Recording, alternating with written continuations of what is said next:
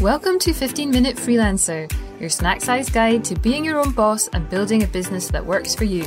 I'm your host, Louise Shanahan. I'm a freelance health copywriter, and on this podcast, I take you behind the scenes so you can borrow from what's worked and what hasn't as you grow your own freelance business. We'll also have some practical tips and tactics from special guests along the way so you can skip a few steps on your own freelancing journey. So without further ado, let's get started with today's episode. If you enjoy it, hit follow so you don't miss the next one. Hi everyone, welcome to 15 Minute Freelancer. Louise here, back with a solo episode. It's been a while, hasn't it? I hope you've been enjoying the recent stream of conversations about freelancing that I've been having with my wonderful guests. I've certainly enjoyed hearing other people's perspectives on the specific challenges that they've been facing, and I hope you have too. Speaking of getting a different perspective, today I want to take you behind the scenes at the Magazine Street Conference, which was a fantastic event about the magical world of magazine publishing, which took place at the end of September. If you're a regular listener, you may remember that on episode 75, I spoke to Nikki Simpson, who is the founder of the International Magazine Centre and the organiser of the Magazine Street event. And we talked about how she created the event, and it was just amazing to see it finally come to life and be there in person. And I can tell you it was a massive success. If you're a regular listener, you may also remember that I did say I was planning to record a Vox Pop style episode of this podcast live at the event. Well, that didn't quite go to plan. I did speak to many lovely people at the event. I went around with my mic, I asked them questions about their favourite speakers, I got their top takeaways, and it was great so that I could share it with all of you and you would feel like you were there. But unfortunately, it was a little too realistic with several hundred people chattering in the background. And when I listened back to the recordings, I just felt like the sound quality was not quite where I wanted it to be. I know you are a very generous and forgiving audience, but I really wanted to do the event justice and not make you sit through 15 minutes of background noise. So we live and learn, don't we? There's always a lesson to be had.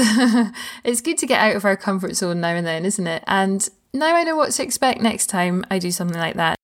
But I still wanted to share my takeaways from the event because I think you will find these really helpful. I think they're super relevant to running a freelance business, even if you don't work with the magazine industry. In fact, one of the things that I really enjoyed about the event was learning about an industry that I know virtually nothing about and seeing creative people approach challenges in different ways.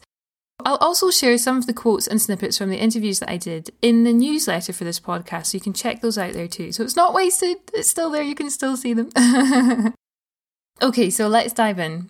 First of all, it was just amazing to be back in a room with people again. This was my first event since the pre-COVID times, and it was such a joy to be around actual humans, talking about work that they love. I did have a slight social hangover afterwards, but it was totally worth it. There was such a brilliant sense of community, and people were just bursting with creativity and ideas. So I'll share a few of my favourite speakers with you. First up was Sandrine Lawrence, who created the Cocktail Lovers magazine and podcast with her husband Gary Sharpen. I mean, they had me at Cocktail Lovers, okay? They started out blogging about their favourite cocktails, and their readers kept asking them to start a magazine. So they did. And I just think that's a great example of how creating content that you love attracts other people who share your passion. And it's an example of listening to your audience so that you can then give them something that they really value. Next up, we heard from Alex Longston from Command and I, I'm not sure how to say that. One thing that I really liked about the conference is that there was a mix of speakers who are very established in the magazine world and also opportunities to hear from newer creators who are maybe in the earlier stages of their journey. So Alex had only published 2 issues of his magazine at this point, and here he was up on stage telling us about it, and his talk was one of my favourites. Command and I is a beautifully simple concept. They present colour samples inspired by landscape photography of Alex's business partner Cameron. And I think this started as a joke, he said. I think they were driving in Scotland somewhere, and they joked about pressing Command and I to check the colour palette of the view that they were looking at. And it sparked the idea for the magazine.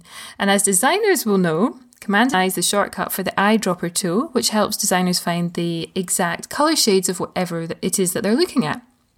So it's such a lovely concept. And the lesson here is really that simple ideas can be really powerful. Even after one issue, their magazine had already had quite an impact. Alex told us the story about how a cafe owner decided to redecorate their cafe using a colour palette from the magazine from issue 1. And George Clark from Channel 4's Amazing Spaces ended up filming there somehow. So let that be a nudge. If you have an idea, just go for it. You never know what could happen. We also heard from Laura Bartlett, who is the brains behind House of Coco Luxury Travel magazine. And this was a real turnaround story. After being cruelly rejected on Dragon's Den and even facing bankruptcy, Laura was fired up to work even harder to make her vision a reality. And her story was just brilliant. She now has an international title with a social media empire. I mean, who doesn't love hearing about an underdog winning out in the end? So Laura shared the lessons that she's learned along the way, like the best way to get what you want is to help other people get what they want. So as business owners, what might that look like? Maybe we're negotiating a contract with a new client, or we want someone to share our social media post. If we can frame that as a win for them, then they're more likely to help us, do us a favour, or take action that helps us in return. Her next lesson was to choose your audience carefully. Make sure there is an audience for what you want to create. And that's a huge lesson for freelancers there, isn't it? Laura also talks about being adaptable and resilient and not doing everything yourself. I think she said she thought her first attempt had been unsuccessful because she was trying to create all the content herself, and now she has a team. And that really hit home for me because I have a tendency to think that doing everything myself is easier than getting other people to help. But actually it's not. Actually, the sum is greater than our individual parts when we put our brains together and share the load. I think my main takeaway here was just to keep going after what you want. If you hit a brick wall, you just have to find a way around it or over it or through it or under it. No one is going to do it for you. It's up to you to find a solution. But when you do, wow, won't it be worth it? This adaptability theme really ran through all the talks. And it makes sense, right? The magazine industry has been forced to change so much over the last decade as readership has moved online and technology has changed how people consume and interact with that content. So I really enjoyed Killian Schalk's presentation on experimentation, and he talks about parsing the technological opportunities that are in front of you to find the right solution to reach your audience. And for us as freelancers, this idea of testing assumptions is so important because it can be really easy to assume that, all my potential clients are on LinkedIn, or all the other freelancers I know are on Instagram, so maybe I should be there too. But it's worth pausing and asking yourself, is that really true? Killian shared his insights from working with magazines to look at audience data and find out who are the real people behind that data. An audience is a living, moving thing, and if you want to reach your community, you need to know who they are, where they are, and what they care about. And when you do connect with the right people, the effect can be extremely powerful, as demonstrated by Mark Alker from Single Track World, which is an online and print magazine for the mountain biking community. But they are so much more than that. Mark told a truly bizarre and horrifying and hilarious story, well, hilarious in hindsight maybe, about how his website was hacked and his community rallied behind him to the extent that they ended up taking down the hackers forum, and Mark himself had to negotiate a standoff with some guy called Sir from Evilzone. I mean, it just sounded crazy. I think if you Google this, you can find the whole story, and it really is worth having a look at. He also talked about the financial impact of COVID on his magazine and website and how the community again rallied around to help. And the lesson here is clearly the power of community, isn't it? And don't we see that all the time in the freelance community? Freelancers are such an awesome group. I am 100% sure that if somebody was hacked in our community, then everyone else would jump in and try and help. Whether we could help, I don't know, but we would try. I always say that if you are facing a challenge, maybe feeling a bit lonely or a bit unsure about something, then there's always somebody willing to give you a hand or some moral support. And I think that even if you enjoy working alone, which, most of us probably do, or we wouldn't have chosen this route, it's still important to make an effort to cultivate community and find your people. And you might run your business alone, but you're not an island. I'm sure there's a song about that. Another speaker I wanted to mention was Anna Bassi, who is the editor of The Week Junior, which is a magazine that makes sense of news and current affairs for children. So I found this really fascinating as a writer.